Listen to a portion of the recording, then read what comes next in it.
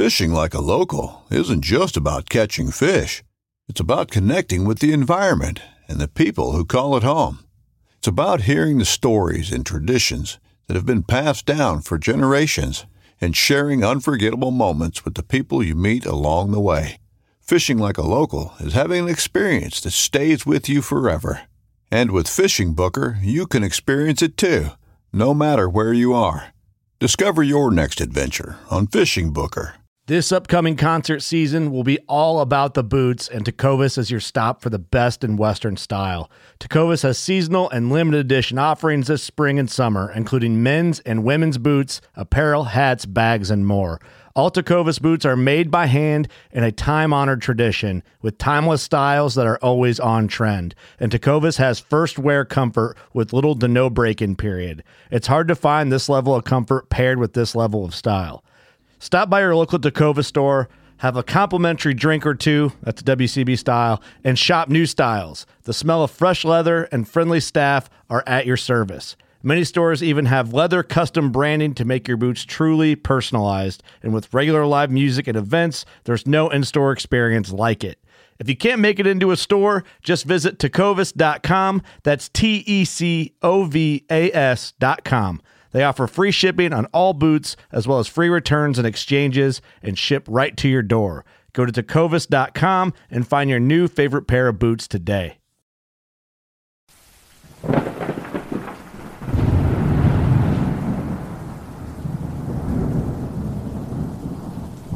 Well, this sucks.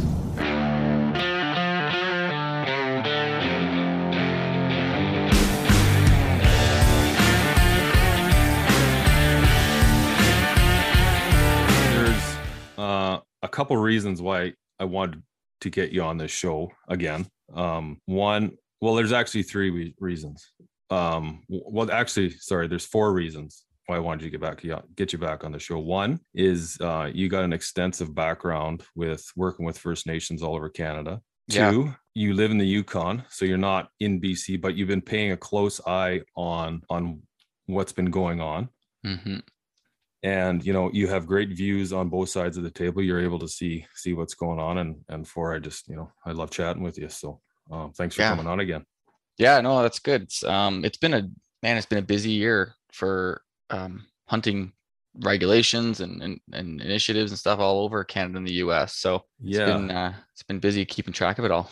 It has, and it's been an emotional roller coaster for a lot. And I think a lot of people right now, their emotions are running high, and their anger's fueled by emotions. And I kind of think it all stems from not necessarily misinformation, just missing pieces of information. Yeah, and there are so many layers that with anything that has to do with hunting, because it affects so many different parts of life. We like to sort of talk about hunting as just a biological management issue or just an environmental management issue, right? But as hunters, we know this. It's not. We don't just see hunting as just a physical activity. It has to do with all kinds of parts of our life, and managing hunting is the same way. It has so much to do with social and political issues and environmental issues. And I think sometimes we don't sort of get all those layers and figure them out. We don't sort of see the whole sandwich. We just sort of see pieces of the ingredients of it, and we don't get the picture of the whole thing. And it's tough. It's tough to we were talking this other day. It's tough to have the time to really piece and stitch together all of the different historical issues and current things going on. So I understand for people who are, like you say, they're feeling passionate about this. And sometimes there's misinformation. Sometimes there's just a lack of information. And sometimes there's active disinformation. And it's tough to sort those out. Yeah, for sure. And exactly. And that's one of the things about, the way the world is now with social media. It's just everything gets turned and twisted, and it gets, governments, whether it's meaningful or not, they just seem to put a wedge in between people in this, in this specific case that we're talking about First Nations and non-natives, just the lack of communication with resident hunters and the government is just created to me, it's just right now, this whole 7B issue is just a complete mess, to be honest. So I kind of want to clarify a few things first. I recently did a post on Instagram, and it stirred up a lot of a lot of emotions. I got a lot of comments, some text messages, few phone calls, some emails. Not all of them great. The ones that were not great, obviously I deleted them right away, and the emails that weren't great, I just ignored them altogether, right? So just to clarify, when I was on Friday, I attended the GOABC annual meeting, the Guide Outfitters of British Columbia general meeting, and there was a conversation between Scott Ellis, who's the executive director of the Guide Outfitters Association, and Michael Burwash, he's the associate director for the ministry of FLNRO. And, there was a lot of conversation. There was a lot of, emotional conversation, a lot of frustration from the Guide Outfitters directed to Mr. Burwash, and not just Mr. Burwash. He was there on a panel. There was numerous other representatives there of not just the ministry of FLNRO, but there was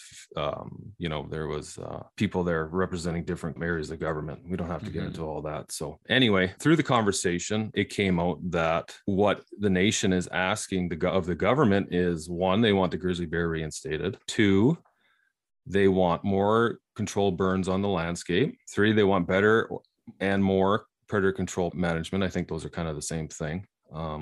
I think they're doing a pretty good job currently, the government, of managing wolves. I think that they just want to see more of it. I know there's 12 active sections of land or areas that they're doing predator control. So number 4 on the list was they wanted moose and caribou hunting shut down for non-residents of the piece. And number 5 was that they wanted the guide outfitters in the area left out of this. So obviously as soon as I post it, right, you get a lot of angry, emotional hunters.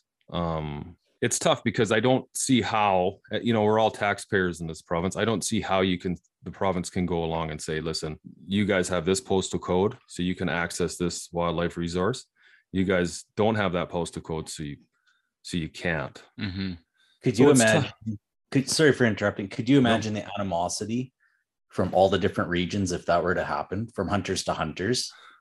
Like if you're planning a hunt up north and then they said, no, you can't, but the others can. How do you think the hunters in the south would feel, let's say, if they were the, people from the Peace region were to come down? Like, talk about separating hunters.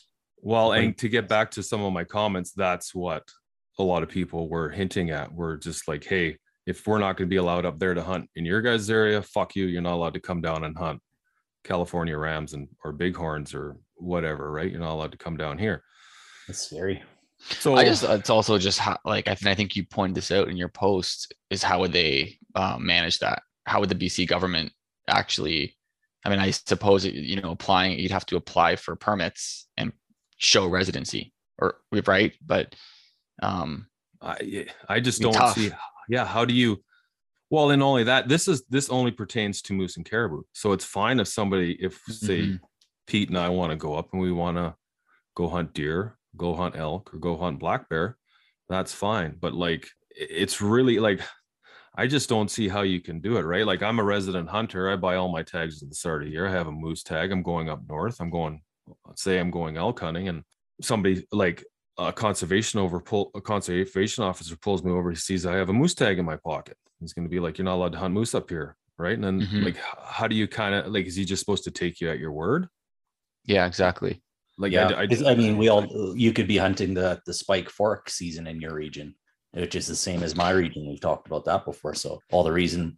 Yeah, exactly. I'm wondering, in the first place, why was the line drawn around residents of that region and non-residents of that region, and not a permit hunt of an LEH? Or was the thinking that that if you just limited to residents of the region, you could have a manageable number of hunters and also not have to bring in an LEH?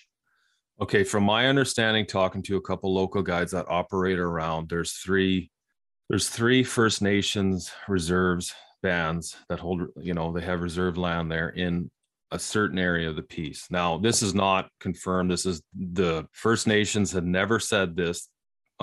This is just a conversation I had with an outfitter. Now, what they are mad at is that out of resident hunters from down south come up, and there's access roads that are all over, contiguous with the the First Nations reserves, right, with their land, and they're going in there, they're setting up big camps, they're making a mess, and they've just had enough of it. Okay. So, I mean, that's where that's coming from. Yeah. Okay. Now, so I can totally see this. I'd like, hey, if you guys are going up there making a big fucking mess, being just assholes, then that's what happens. You get, that's the unfortunate thing about hunting. I mean, we see it all over. You get some idiots out in the backcountry, and they're shooting signs and drinking beers, and they get pegged as hunters doing it, right? And they're just a couple bad apples ruin it for everybody.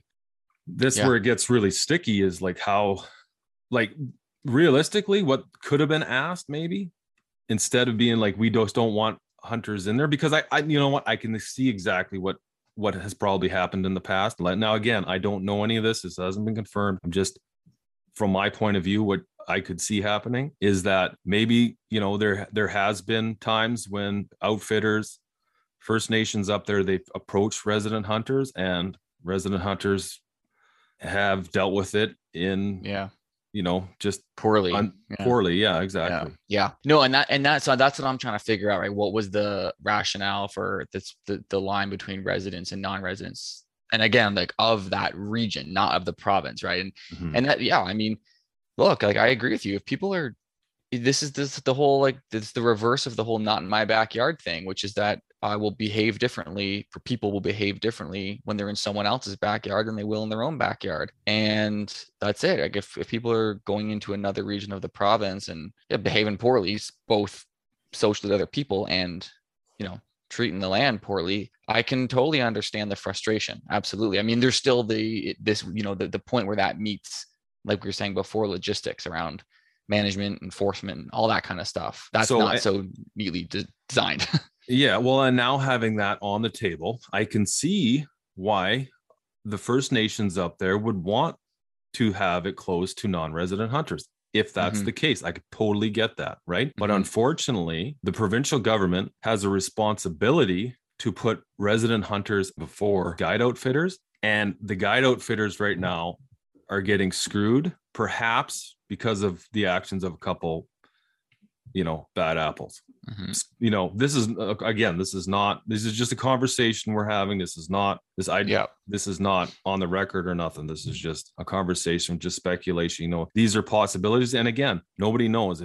If there was clarity to some of these issues, then maybe it was, but everything is done behind closed doors. So nobody knows. Right. And exactly. And that's the thing, is when I attend a meeting between that the Guide Outfitters Association of British Columbia had for its members. Me being a resident hunter gets into that meeting, and then I hear this. I'm like, well, okay, well, obviously I have to inform my fellow resident hunters, because that's not right. Do you know what I mean? Like, the province has an obligation to, number one, have a priority for conservation. 2 is First Nations. 3 is resident hunters. 4 is guide outfitters. So now, honoring its obligation, if a nation says, "Hey, our rights to hunt and fish are being affected here to cumulative effect." Cumulative effect could be too many resident hunters in the area. The province comes back and says, "Hey, well, according to our priority list for wildlife, we have to honor this, and we have to put resident hunters again ahead of guide outfitters." Now, unfortunately, guide outfitters are losing to caribou, and they're losing, you know, they're getting 45 moose tags issued over 35 outfits. So that's 1 or 2 each, depending. I don't know how that's going to get divvied out, but that's what's happening. That's a pretty big financial loss for them. There was a lot of emotions in that room. There was a lot of angry people, there was tears, just because they barely made it through COVID. And most of them that have, look at a guide outfitter. Say a guide outfitter buys a territory in 2010. He has a grizzly bear, probably some black bear in there, moose, and caribou. Black bear's not really a huge selling item. I don't see way up north. Not a big money maker. No. Grizzly bear, huge. Now, if you're told you're going to lose caribou altogether and maybe be given 2 moose tags, you're done. Yeah, you're done. I would imagine they've got some pretty big overhead and everything too. I mean, all those. Well, the thing is, they're taking deposits from, when did COVID start? 2020. So they're probably taking deposits from 2020, right? Now they don't have any hunt. They have no other income. They're obviously living off that money. 2021, it's at the last minute, it gets, the borders open up, but how many guys were actually able to make it across, right? So, and I can imagine some guide outfitter companies would be in a situation where they've got a backlog of hunters and now too few actual licenses for people. Yeah. Well, that's right. What if I they're mean. losing, yeah, exactly. If they're losing license, they can't even, it's going to take years to actually honor those commitments or refunds. Right. Yeah. So, well, yeah, exactly. Yeah. But I mean, on the other hand, and again, I think you mentioned this as well, so I'm not stealing ideas here, but I could, it's as the BC government, knowing that logistically and just sort of ethically in terms of the foundations of the management system, that it's going to be exceedingly difficult to actually, shut down the hunt to non-residents of the region, but keep it open to residents of the region. That's all but impossible. So, like you can see and understand exactly. if you're sort of responsible for running a government, what's the only thing available then is to just reduce overall the number of hunters in the area. And yeah, exactly. And that's what I said in my post. I said, hey, listen, following that 1, 2, 3, 4 guideline of, the priority for wildlife, and being unfeasible to just tell a taxpayer you can have access to this resource that as a British Columbian, others can have. I just don't see how that is manageable, first of all. And I just don't see how, I don't see that hapappening. Right. Yeah. And so you can legally do it. No, well, that's what I mean. Like, I just don't see it's happening. So maybe, and the thing is, nobody knows, but maybe the government has taken all this into consideration over the last 5.5 months. And they said, hey, we have no other alternative here. Either if this is what the First Nations really want, because their rights to hunt and fish are being affected, then we have to honor that, which they do. They totally do 100%. But in order for them to get that, we have to do this, which is they have to shut down the caribou and they have to limit the moose. Now, if you go back to that 1, 2, 3, 4 rule, yes, the guide outfitters are last on that list. It sucks. It sucks a lot, but the government has an obligation to the resident hunter. So this is where we're at, right? Yeah. And, this is where I still kind of come back to this, the bigger context here. So first of all, just as we have been saying, this is an emotional topic, and all these things are emotional. This is why we all like hunting. In addition to the food and the exercise and all of that, it's because it's an activity that connects with every single part of our lives, and so it's emotional and it gets heated. So putting that aside for a moment, though, this is where I kind of am interested in, right? And I think just to clarify to people what we're saying, it's absolutely not that we're saying great idea, where do I sign? It's that we're saying, if you follow the logic, if you follow the steps through, right, then we can understand how this is why we might get to a situation where we are now, right? So if I say to someone, all green foods are poisonous and spinach is green, therefore spinach is poisonous, I'm obviously incorrect in that, but the logic is sound, right? What I've said makes sense. And I think that's what I want to kind of emphasize, is that's kind of what we're saying, is if you follow this through and sort of put the pieces together, that's what we can kind of understand how we get to this situation. Yeah, exactly. Yeah. But I mean, where I still kind of come back to the bigger context is the entire reason that the BC government was in this process, which is a decision from a BC Supreme Court decision to address infringements to treaty rights. And my big question is still whether or not, and I mean, I don't have the answer to this, full disclosure, but my question is, right, is the BC government actually making decisions that address the whole foundational part of what that court found? And are these changes to hunting regulations actually going to address the fundamental issue, which was cumulative impacts that resulted in treaty infringements because of resource extraction decisions? And it's easy to see how people are getting really frustrated because there's decisions being made that affect an important part of their life that we then don't really understand exactly how these decisions are really addressing the fundamental issue here. Yes.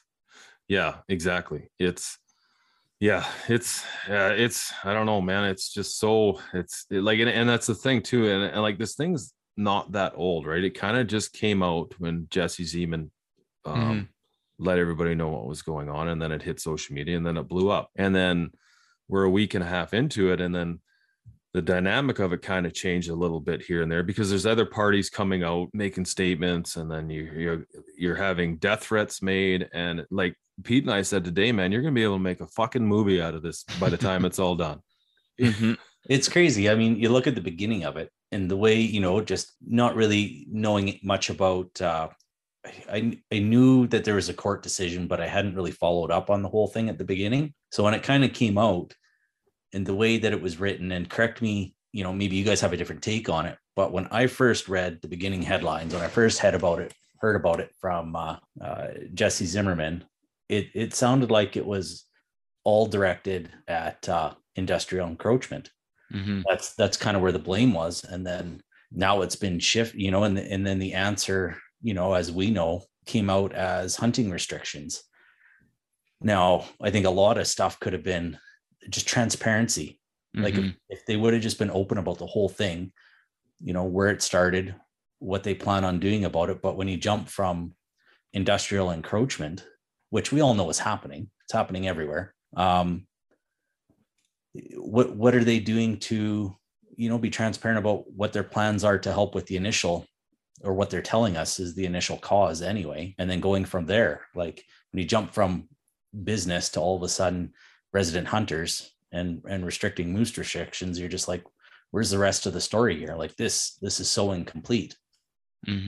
So anyway, to be clear, I just wanted to clear up what the post said, because like I said earlier, and we kind of touched on it, is that I don't think a lot of people they're seeing that post, they're getting emotional as they're reading it. They're not reading the whole thing. So if you're going to read that post, and it's on my Instagram, read it, take a breath, read it again, and see what I actually said, because I've been getting a lot of messages, some text messages, a few phone calls about guys that aren't reading it through. I never once said that the guide, this is what, where we're at is what the guide outfitters wanted.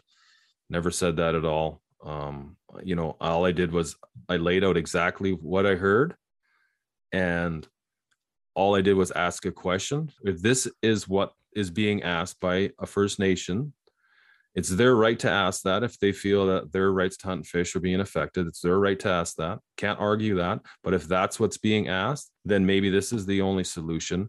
And the government, maybe they're looking out for the resident hunter in the first place. Having said that, I kind of want to talk about dealing with this issue now, because like it or not, we're having this conversation, and it's a tricky one. It's again, a lot of people's emotion, they run rampant, and they get, I don't even know how to bring this conversation up, which is kind of why I asked you here, Paul, because I know you're great with these kind of things. The thing is, a lot of people like to do is just ignore it rather than talking about it, which I don't think does any good either. Do you know what I mean? Like, there's a lot of people right now, maybe they're angry with First Nations, but like it or not, that's their right. Yeah. That was won in a court of law, and we have to deal with that. And then the thing is, the sooner we learn to deal with it, I think the better we're all gonna be at the end of it, and the faster we're gonna get out of this, and the sooner we're gonna be able to learn to work together. That's what. I totally agree. I mean, I think we get into a situation right these days. Everything is so polarized. As soon as you say something, as soon as you say anything, you're immediately walking into you're being sort of backed into a corner of bipartisanship. Are you conservative or are you liberal? Right. And we are increasingly losing that really nuanced middle ground where, in my mind, where the bulk of understanding and meaning and actual sense of everything comes in.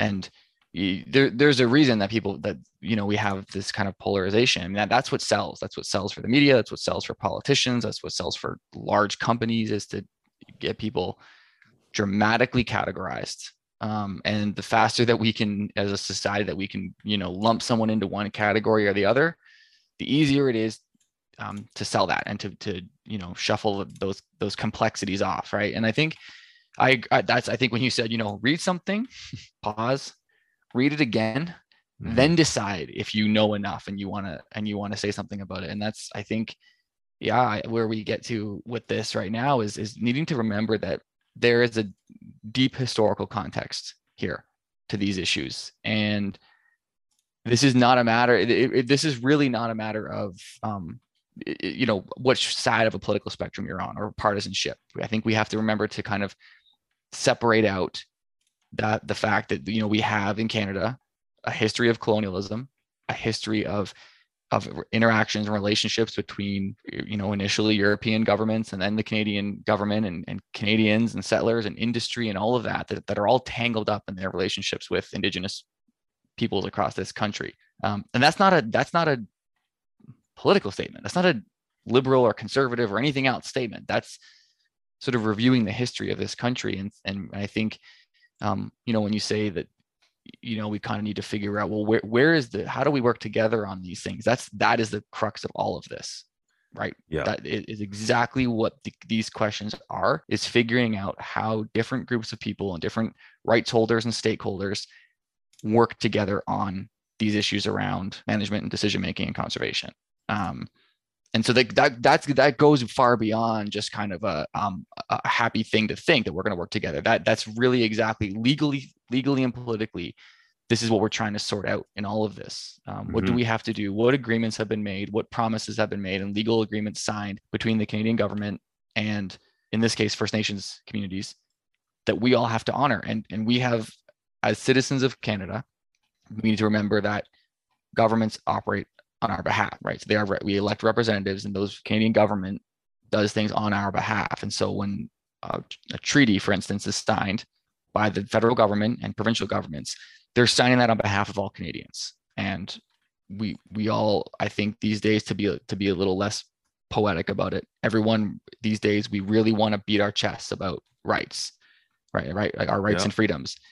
The flip side of rights is responsibilities. There's not a single aspect of my life that I can think about where the flip side of my rights and entitlements is not responsibilities, whether that's my family, my neighborhood, my workplace, my territory or country, right? So I think that's that to me, what sort of stands out here is that we have rights and responsibilities, and as Canadians, and everyone living in this country, we're all treaty people. We are all part of these treaties, and everyone has rights and responsibilities under those treaties. And so that's, I think, the question, right? Is what are we to do at this point and to sort that out? Yeah, exactly. I don't, man, it's going to be really interesting moving forward, especially with this situation, and trying to convince people to keep an open mind. And what I wish would happen is I wish people would get a little bit more involved before it's too late. You know what I mean? Like, I know a lot of people say, oh, I feel like I'm just been hit with a truck with all this stuff. Well, actually, dude, this stuff's been going on for a long time. Just chose to not pay attention to it.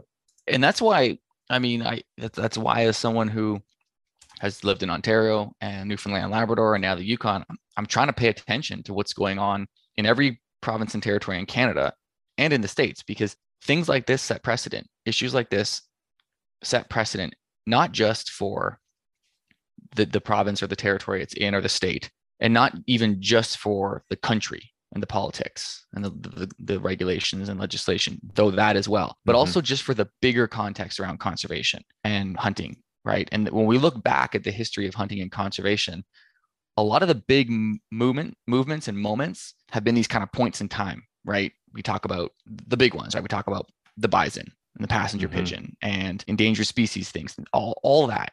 And I think that's why it's important. I agree with you. That's why it's important for people to pay attention and to sort of connect the dots about what's going on. None of these things exist in isolation. It's not dramatic to say that what was happening in the late 1800s around bison is connected to what's happening now, and that these things are not just compartmentalized. And it is important for us to pay attention and to get involved, and knowing the bigger context that these things fit into. Okay, well, sorry everybody. Bonehead move on my part. I signed in with the wrong account, and the meeting zoomed out. So Paul was given a great speech here, but just continuing on what we were talking about is we were talking about racism and just dealing with, you know, these complicated issues now that affect all of us, and the emotions running high.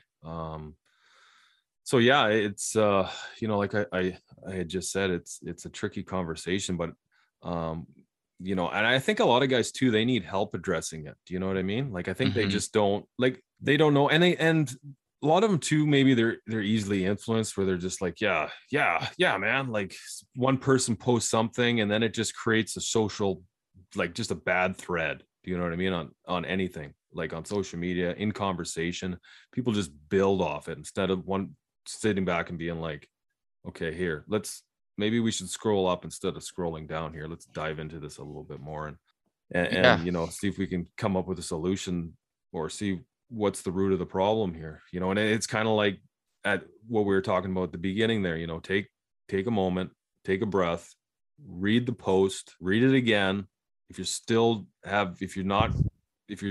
little confused, which we all are, you know, reach out, or, you know, Google something. There's lots of information out there. And I mean, unfortunately, it's up to all of us to process what we take as good information and bad. And I know I get it.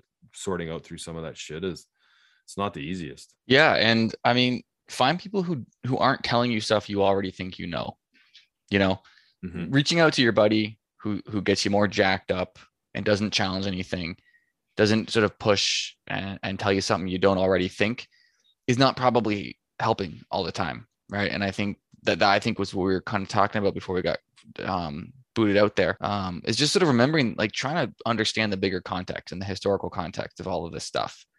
And, you know, it doesn't just start and end with this one particular issue and this one case right here. These fit into bigger conversations, historical conversations, and they're going to change and affect hunting and conservation and relationships between, you know, settler Canadians and indigenous people in this country into the future. So these are long processes. These aren't things that get summarized and sort of dealt with in whatever Twitter's at right now, 280 characters or less, right? Like, these are complicated issues, and trying to simplify them is not doing a service to us or to hunting and conservation at all. And I think that's what, you know, for me, I think it's sort of, we need to become very comfortable with the complexity of these things, and sort of question and resist anything that presents them, and anyone, whether that's a person or a political party or a media outlet or whatever, that presents these things as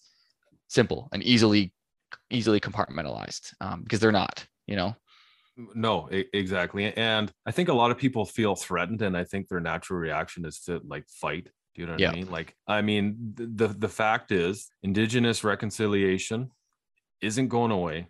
It's not done. Like it or not, this is something we're all going to have to learn to live with and deal with. Not that it's a bad thing.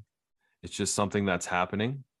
And, you know, back to what I said earlier, I think that if people took it upon themselves to be a little bit more engaged with these conversations that are happening every day, and, you know what, if they don't agree with something, then deal with it in a positive way, but deal with it then. Don't let it sit and build up, and don't wait till it's too late. It's like how I think a lot of people are feeling right now with, you know, with potentially losing a hunt that, you know, maybe some people have gone up there for 4 generations. Maybe some people have gone up there with their great grandfathers, and they hold it near and dear to them. And I get that. I get that a lot. I have places, you know, that I've only hunted. My family hasn't hunted them. I mean, we moved down here from the north. We hunted in a lot of areas up there, and I'm sure other people up there feel the same way. But down here, I have places that I hold very near and dear to me. And if you took them away, I tell you, I'd be very, very upset, because I spend a lot of my time in there. My kids and we spend a lot of time in there, and that's, to us, that's part of our livelihood. Yep. Well, and I think the one thing that I'm hoping for is, regardless of the decision that's made at the end, the one thing I don't want is for this just to be rushed out, slapped together, and here's what we're going to do.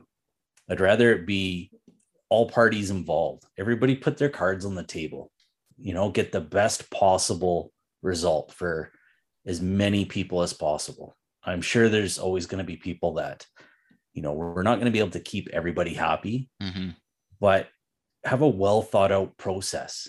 Everybody say what they want, say how it affects them. If, like the plan A, B, C, D, and then let's try to pick all those together, and let's, just a giant round table, but leave the politics out of it as much as possible and try to come up with a plan that suits as many people as possible. If you just throw it together, that's what I'm worried about. Something, you're going to make, like we talked about a little earlier, you're going to make a decision and you're like, okay, that doesn't sound so bad. But when you actually start asking people, the ramifications are actually huge for some small decisions or thoughts that nobody brought up. That's what I'm worried about. Well, you know, the thing, Pete, I think that this whole thing, like this whole being rushed into it, I don't think anyone's being rushed into it. This, from my understanding, this all started in like 2016. Like this goes way back, right? And then it just, in October, the court said, hey, told the province, you have 6 months to deal with this. Now, I think this is a reflection of how things work inside our government. I think things take too long. I think there's too many people that need to sign off or need to approve at things that don't have invested interest in that particular subject. Like the issue of wildlife management shouldn't have to go through 50 freaking people in government. This issue should be brought to a round table, like you said, where you have a representative, say, the First Nations. Maybe that's a multiple seat thing. Maybe it's a whole bunch of seats. I don't know. You need a resident from Resident Hunters there, the guide outfitters there, forestry, fish, and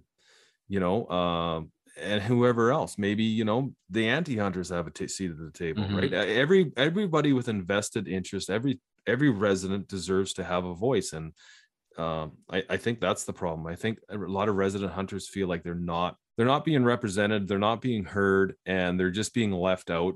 And this is what creates this frustration, I think. Yeah. And I think that's as a resident hunter, as someone not in BC, but as a licensed hunter, as in non-Indigenous hunter in Canada, we are not, like, I think the message is we absolutely cannot descend into lobbing sort of racist fastballs all over the place. We need to realize the context that all this is in, and the political context and the social context, and that, yes, we are one voice and one stakeholder here, but we have a situation in this country where rights are not all the same across all groups, and that's for important reasons, and people may not agree with those reasons, but there is a point where everyone has an opinion about this, but not necessarily grounded in the same set of knowledge and perspectives on it, right? So the fact of it is that not everyone's right to hunt is exactly the same, and that is for important reasons. And so when we get into sort of bringing perspectives to the table, we are doing active harm to hunting itself in society and to our kind of place at that table, that proverbial table you guys are talking about. As licensed hunters, if we start firing off racist social media posts, anti-Indigenous comments all over the place, we're actively harming hunting and our place and our voice in that, right? And we need to get to a place where we can, express, yes, we need to express what this hunting in this region might mean to us and our families. And we need to be able to express a political opinion about the decisions that come out of this. And we need to express uncertainty and maybe express that we don't know the whole story on certain things. And all of those things can be true. We don't minimize, and I hear this sometimes in various arguments and debates and in the hunting community as well, that the second we say that we don't know something or that we're unsure, it's sort of this idea that we are opening ourselves up to weakness or vulnerability. And I just don't think that's true. I just refuse to accept that multiple things can be true. We can feel passionate about the ability to continue hunting and doing things that we love. And we can also understand that the perspective and the position that, like, making anti-Indigenous and racist comments anywhere is just wrong. That's not a political opinion. That's that's something that we all need to kind of understand, and that it's harming hunting. The more we see that and hear that from people. Exactly. If we want, okay, now as resident hunters, if we want to be heard, if we want to have a voice, if we want to be brought into these negotiations, if we want to be part of this active conversation, racism, anything to do with racism, death threats, any threats of any kind, that, you know what I mean? We're going to be left out hanging high and dry indefinitely. That's not the way to get your foot in the door. Absolutely not. No, exactly. And as I say, I think whatever perspective we look at this from, if we want to look at this from the position as, the kind of as sort of proud Canadians, or, proud hunters, we have to kind of go back and look and realize that engaging thoughtfully in this process of reconciliation affects all Canadians, and it's in the Constitution. So the risk of sounding a bit dramatic, to be against the idea of reconciliation, or against thinking of thought, critically and earnestly about our obligations in this country to treaties, is not doing justice, is not standing up for the Constitution, is not standing up for our democracy, or the history of hunting and the history of what hunting and conservation means in this country. And the history of hunting and conservation in Canada and in North America grew out of this sort of movement towards that democracy. And it has difficult past and difficult histories with regards to relationships with Indigenous communities. It does, man. The history of hunting, a lot of it's dark. What I mean? A lot of it's not pretty.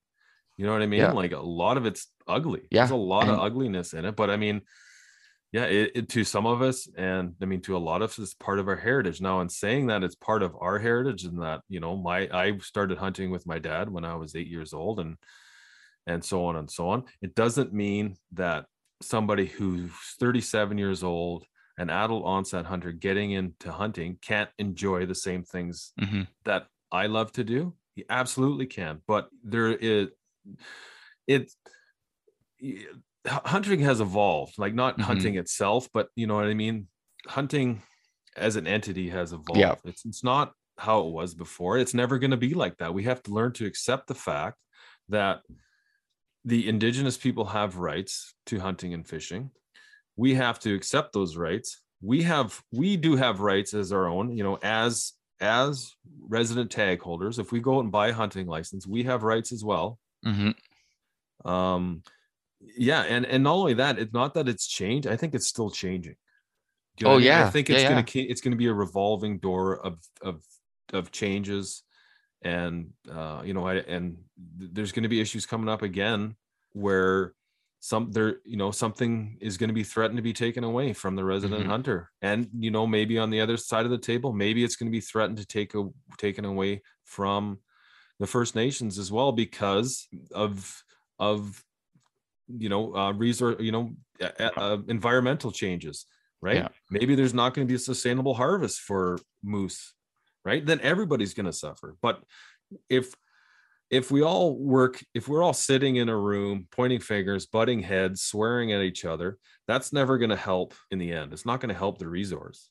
No. Right? And I think people need to remember too, that any community you go to anywhere that's a heterogeneous group. It's a group of people that have all kinds of different opinions, right? No community of people anywhere shares the exact same opinion, same perspective, and believes 100% in every decision made by their government. I mean, that's something that I think is especially over the last few years, we that's something, at least the very least, we all have in common, is that we don't all agree with every decision made by every government in this country and on this continent.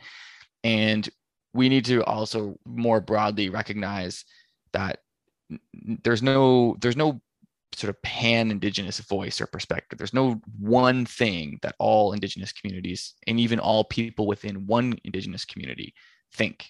And having worked with, like you say, I've worked with First Nations and Inuit and across Canada, and like every community everywhere, there are many perspectives and many experiences and voices within those communities and between those communities. And so, to kind of, I think, again, the message there to non-Indigenous and to resident and licensed hunters is to we really need to resist that and resist that perspective that we understand every single person's perspective on this another community and another group of people somewhere.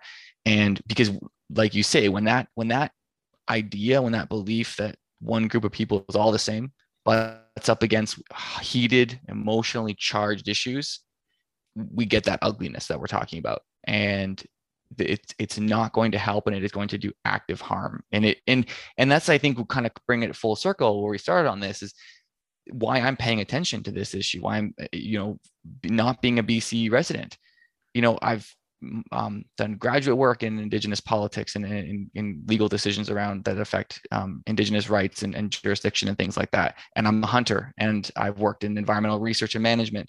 And there's all these things that come together for me. And I think that that's really my big message in this is complicated, and this is not going to be isolated to this one case in this one instance of this one region of one province. This is going to interact, it's going to come back up, and we need to take the time to understand it and to really get comfortable with all the different complexities of this issue, the legal ones and the political ones and the environmental issues and the interpersonal aspects of it. And the easy way out is the cheap, the lazy, and the easy way out is to, like I say, kind of lob these racist balls across the room. And it's just, it's not the one that's going to advance our hunting interests, our social or political interests, or just our interests as human beings. No, it's like I said, it's not going to get us. It's not going to get us where we want to be. And as resident hunters, I think I speak for a lot of resident hunters that we want to be heard. We want to make sure that our voice is heard, and we want to make sure that our rights are being protected. Because, I mean, like we just can't be shut out completely. That, to me, that's unacceptable. If they were to say resident hunters can't hunt anymore, I'd be just like, no, like that's not going to happen. I'm going to tell you straight now, that is not going to happen. Yeah. And I know a lot of guys up there are feeling the same thing. Like, somebody who's lived up in that region for 60 years, he's had to shoot a moose for the last 50 years. And you go tell, or a caribou, and you go tell him, no, you didn't get a LEH draw this year, you can't go hunt moose. You think he's not going to go shoot a moose and to feed his family? Especially as we've been pointing out, for the last couple of weeks, this has been going on, the last few weeks, really, that this is the British Columbia government has made these decisions in the absence of conservation concerns, right? The moose populations are not going down. The hunt is well managed.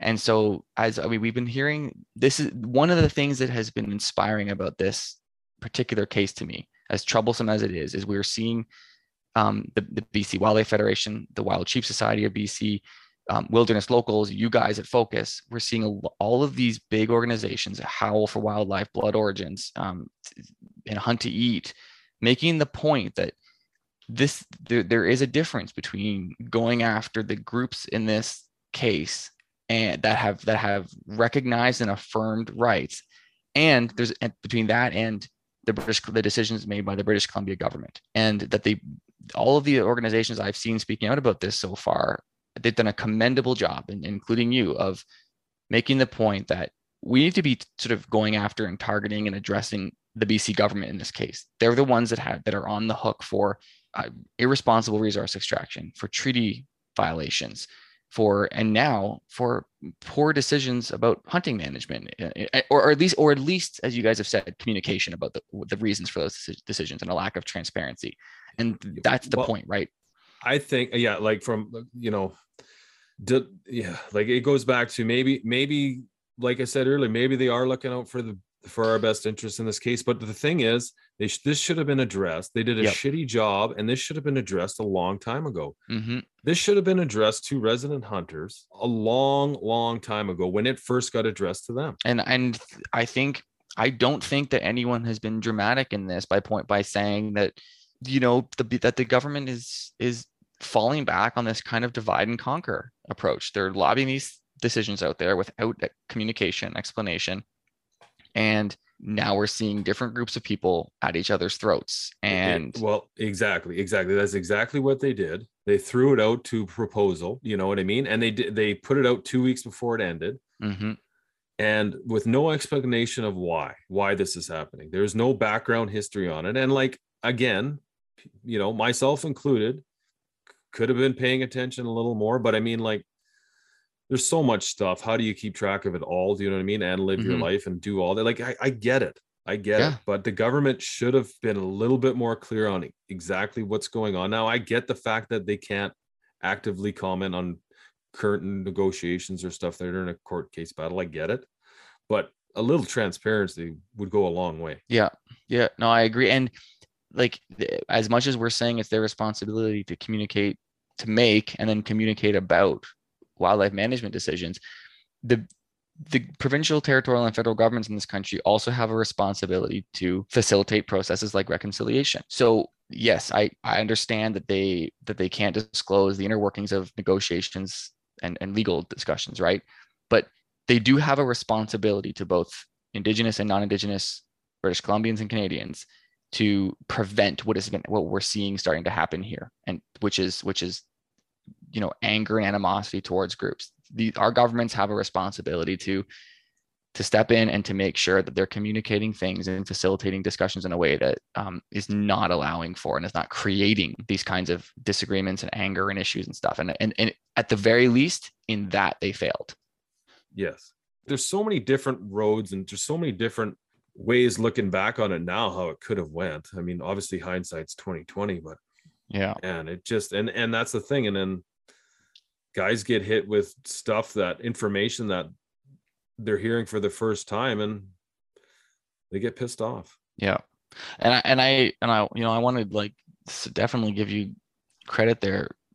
You know, you made the point a couple of times, and I made it in a piece that I wrote about this as well. If honoring treaty obligations to First Nations, if one of the issues in or needs in that is to adjust hunting regulations so that we're ensuring as resident and licensed hunters that we are upholding treaty obligations, we need to consider that, and we need to understand that. And again, this is not a partisan political issue. This is, in that case, this is a matter of legal and moral obligations that we have, and commitments that our country has made. And I think that's important. The point that you made, that you said there, you know, and again, I kind of come back to that can exist at the same time as disappointment and frustration and the expression of like the impacts of decisions like that. But if we need to make decisions, you know, if current hunting regulations are a factor in treaty issues, then we need to go to the table and we need to consider that, and we need to openly think about that. And I think that that's where this has come to me, is it has not been clear to me that adjusting the hunting regulations is going to address identified treaty issues and violations. And if it is, then hey, that changes the conversation to me. That's the situation. Okay, like on Friday afternoon, before I went to that meeting, that was that was my understanding, is that that shutting down, if you were to shut down moose and caribou hunting, or shut down caribou hunting, put on an LEH straw, that's still not gonna meet what is being asked of the government, right? It's not going to meet the criteria of what is being asked of the government. But then why does this take so fucking long? Why do it 2 weeks before it's going back to court right away? Why wait so long? Yeah, exactly. Right? Like in October, well, come on, they knew about it way before October, right? It's just in October, the court said, hey, you have 6 months to make it, come up with a solution that's going to meet the requests of the nations. And if that is not met, we're going to come up with one for you. Now, I don't understand how that all works in front of a court. Now, the province has an obligation. They got a number one support. They got it for wildlife. It's conservation, First Nations, resident hunters. Now, does the court have to abide by that? Or can the court, if it goes in front of a court, can a judge just say, okay, well, we're going to let resident hunters of the peace hunt here. We're going to let guide outfitters operate this, and resident hunters, the rest of the resident hunters of the province, you're out. These are questions. These are questions that people have, right? I'm not the only one who has this question as a resident hunter. There's tons of guys, but nobody, like, this is stuff that the provincial government should have should have presented with. Even if they listed that into proposal, it doesn't have to go into that deal, but just say, hey, this is what roughly we need to accomplish. These are our options. Any feedback on the best option, we'd love to hear it. Mm-hmm. But they didn't. And then resident hunters get slapped in the face. And unfortunately, when a First Nations right to hunt and fish gets put, oh man, like when a First Nations when a First Nations right to hunt and fish, man, like a lot of people feel that there's food on the table and it's being given to one side of the table and the rest of the people are just going to be hungry. Yeah, that's tough. Yeah, it's super tough. And there's just so I think, like, for myself, I have way more questions now than I did Friday morning. Yeah, I know.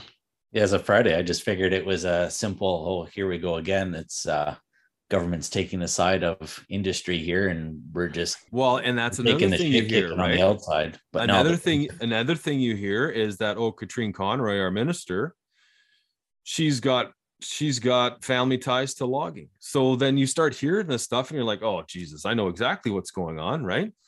They want to keep logging in an area where the nations had said, no, we don't want logging in here. And because we want to have a better moose and caribou harvest, and the resident hunters are out just so they can keep logging. Yeah. Like there's so many things that float around and you're like, Jesus, like again. And I mean, I'm guilty of it just as much as the next guy. You read it and you're like, right away, your brain starts putting these little pieces of the puzzle together that maybe they're not there. Maybe that's not even from the right fucking puzzle. Yeah. But you're putting it there because it connects the dots the easiest for you when you're looking at it quickly. Yes. Yes, it does. But and then it goes back to what like Paul touched on earlier and what we had all said, read it, take a breath, read it again. Yeah. And engage in the whole picture, in the whole context, right? Don't sort of cherry pick the things that are going to confirm in the confirmation bias piece of things. Like don't just kind of cherry pick the things that are going to confirm. There is a bigger context to all of this, and we need to understand it all. It's just not going to go like this is, unfortunately, this isn't the last of it. Do you know what I mean? I mean, not that there's going to be more issues like this in the near future. Yes. I feel that sheep are going to be subject to a conversation coming up probably sooner than later. And again, we, having said that, we got to stay focused on the objective, whether we like it or not. As resident hunters, First Nations have priority over us. Conservation is number one, First Nations 2, resident hunters, and then the outfitters. With all this stuff coming up, a lot of the bottom line is it doesn't even matter which part you look at, is the mismanagement from the government, business wise, First Nations wise, wildlife wise. They've mismanaged everything and like you said earlier, Kevin, they've taken so long, and that's why we're here on their decisions, on their poor decisions. And what are your thoughts, both of you, on in BC in particular, on having another body, another association, something that is in charge of the wildlife? That's their goal, is the wildlife section, to take the politics out of it. It's educate hunters, non-hunters, anti-hunters on their goals, like to bring wildlife back. And once you take the politics out, and then when you have these roundtables, you've got your different government bodies that are coming in for, logging, guide outfitters, resident hunters, every place is different. But when the wildlife has their own spokesperson or group, and that's all they focus on, what do you guys think of that? Do you think that would help some of the situation out instead of having things mixed all the time? Pete, I think that, like, I love that idea. And I think that's easy to say. But I think once you get into politics, it completely changes. That's fair enough. That's what I think. I think soon as you get into that world, I think it's a lot different. Like, I'm not in politics. Paul, I don't know if you have any background in it, but I think once you're engaged in that, we're talking about somebody who's elected or somebody who's given that seat. Yeah. It's not going to be me or you sitting at that table. We wouldn't be allowed. I'd be throwing tables. But that would last about a day. Yeah. So, and that's the thing. And then I like, sure enough, say like, and apparently there's a whole big reworking being done. But what that looks like, I don't know. And like, is it going to do any good? I don't know. But I think the biggest thing is just transparency, openness, and communication are going to be the biggest tools that the government can give us in dealing with issues moving forward. That's what I think.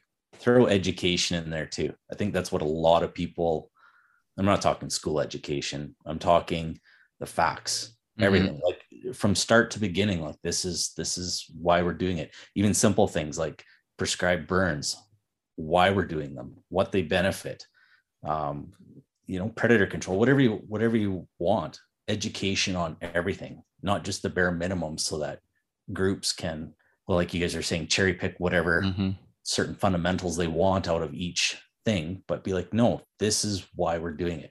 Start to finish. Yeah. I mean, and it gets into economic, right? It's like second growth. Why can they not log second growth? The roads are already there. Mm-hmm. Yeah. Government doesn't get any fees from roads that are already there.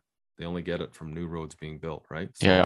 That's the thing, is the government's looking at a budget that they have to meet. They've got promises they have to meet. People are looking at them to meet budgets. They got lots of different, that's why I think it's easy to sit here and say we need this, but like once you get involved, then all of a sudden you're like, oh my God, like we got how, like right now in Vancouver, or not just in Vancouver, all over, like what's a hot topic?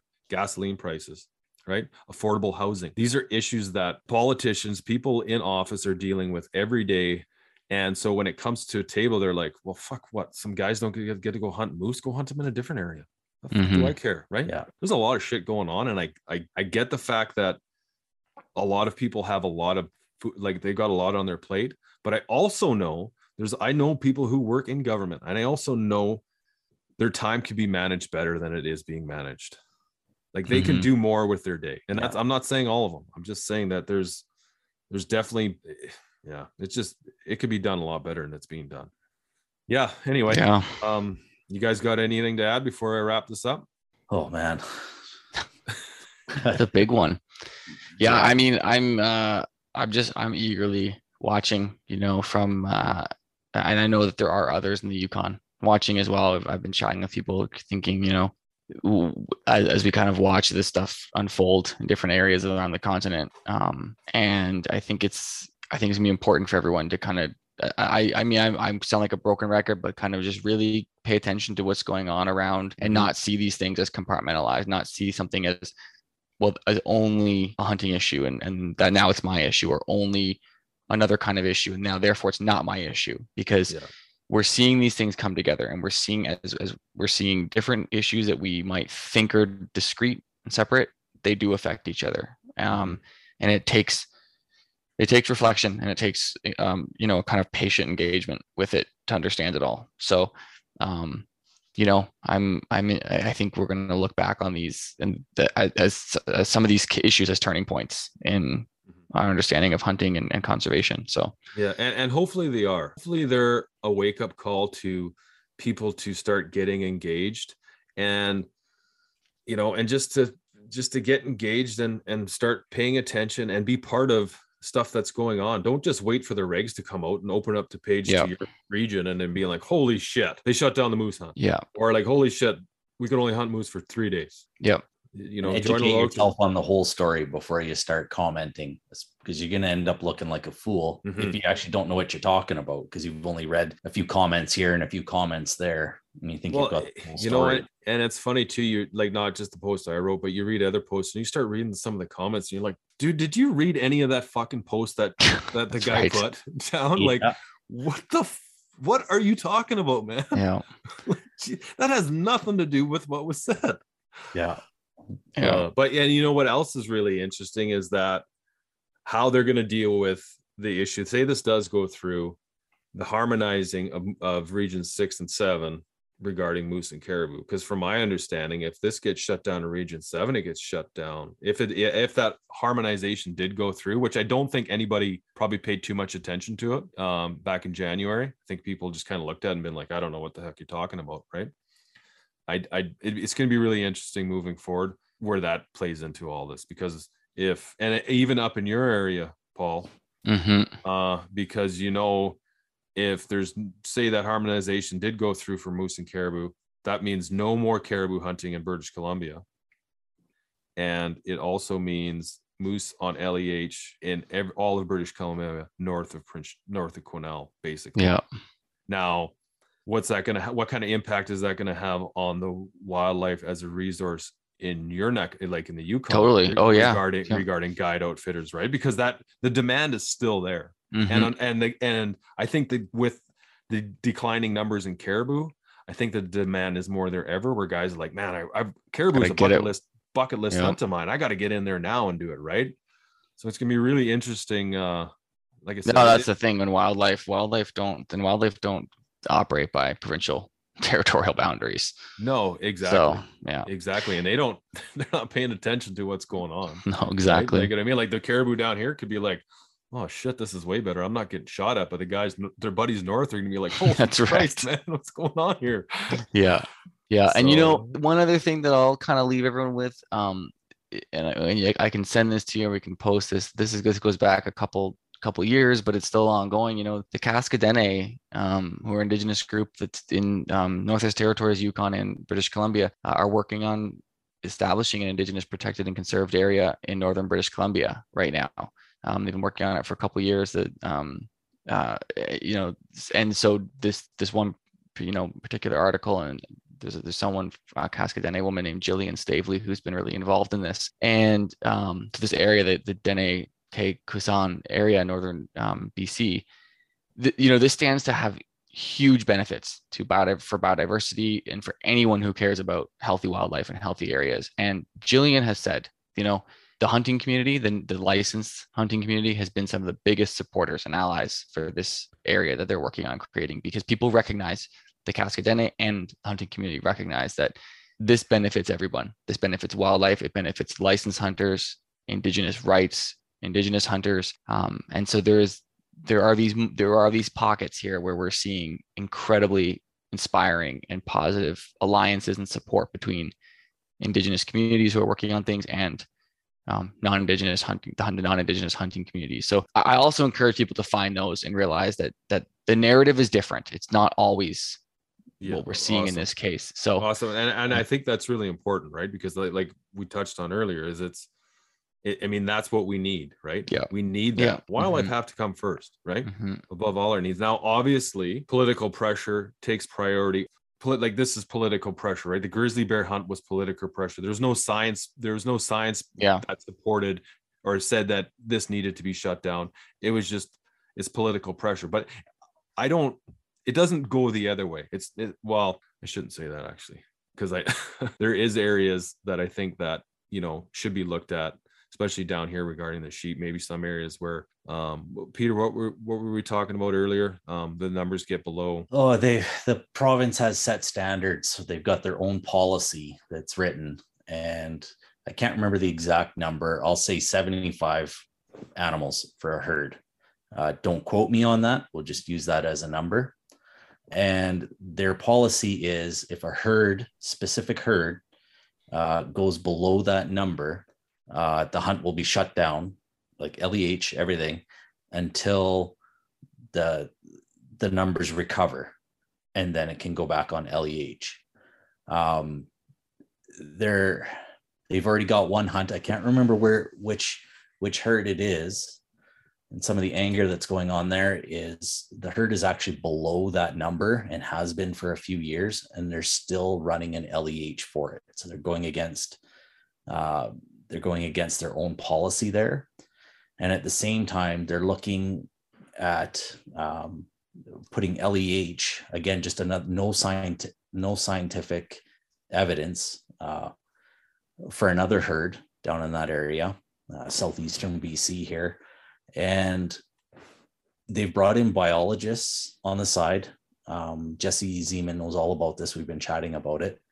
And even the biologists, world famous, are saying, no, everything's fine. Like, there's no reason to go on LEH. We've got to figure out what else is going on for, you know, the herd going down in numbers and stuff, but it doesn't need to go on LEH. But they're pushing it as hard as they can to go LEH. It's just like, well, you're going against biologists, using their science, saying, no, don't do this. And then on the other hand, you're going against your policy, keeping a herd that's below its numbers in LEH. So it's just like, you guys need to get your story straight and stick to it. But it's just, it's crazy, the mismanagement. Yeah. Well, and again, that's, that was my point earlier, is that, our fingers, they still got to stay pointed at the government, because there's a lot of areas where they're not doing a good job, and that they need to be doing it better, and they need to be held accountable too when they're not doing a good job. So, but anyway, guys, I think we got to wrap this up. Past my bedtime. But Paul, thanks again for coming on, bud. Thanks a lot, guys. It's always good to chat with you. And I think, you're doing a great job with this. This is a tricky one, and it's a tough conversation. It's a tough, it's hard to even talk about, but I think you just got to force yourself to talk about it, and just, and be engaged, and just be positive, and hopefully things are going to look better moving forward, rather than going in the opposite direction. Exactly. And just keep nudging the conversation along a little bit at a time, and not being afraid. Like, I think this is something that you've shown such a great leadership on in this particular case, is not being, it's sort of being willing to change course when new information comes out. That's what science is. We talk all the time as hunters, science-based management, science-informed management. Science means adjusting our position as we learn new things, and being proud of that, and being okay with that, and I think that's what I think what you're showing in this, and what I think we need to see all hunters kind of embrace is these difficult decisions and ways forward, and adjusting as we learn new things. So I think you're doing a good job. So thanks a lot for hosting the conversation, and having it in this space and in the hunting community. We need it to happen. We need people to listen and to be part of this. Yeah. Okay, guys. Till the next time, Pete. We'll catch up soon. Okay, guys. Have a good night. Take care, guys.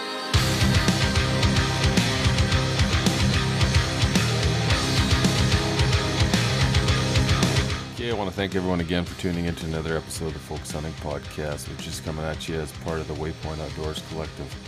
This episode of the Focus Hunting Podcast is brought to you by Vortex Optics, the best in optics, period. Backroads Maps. Never get lost with Backroads Maps. And AKU Boots. You owe it to your feet. Quick shout out to Howl for Wildlife. If you guys are not familiar with Howl for Wildlife, make sure you head on over to howlforwildlife.org. Become a member. It doesn't cost you anything. They got tons of great stuff going on, and we're going to be working with them, getting some Canadian issues put on their platform. Thanks again, everybody.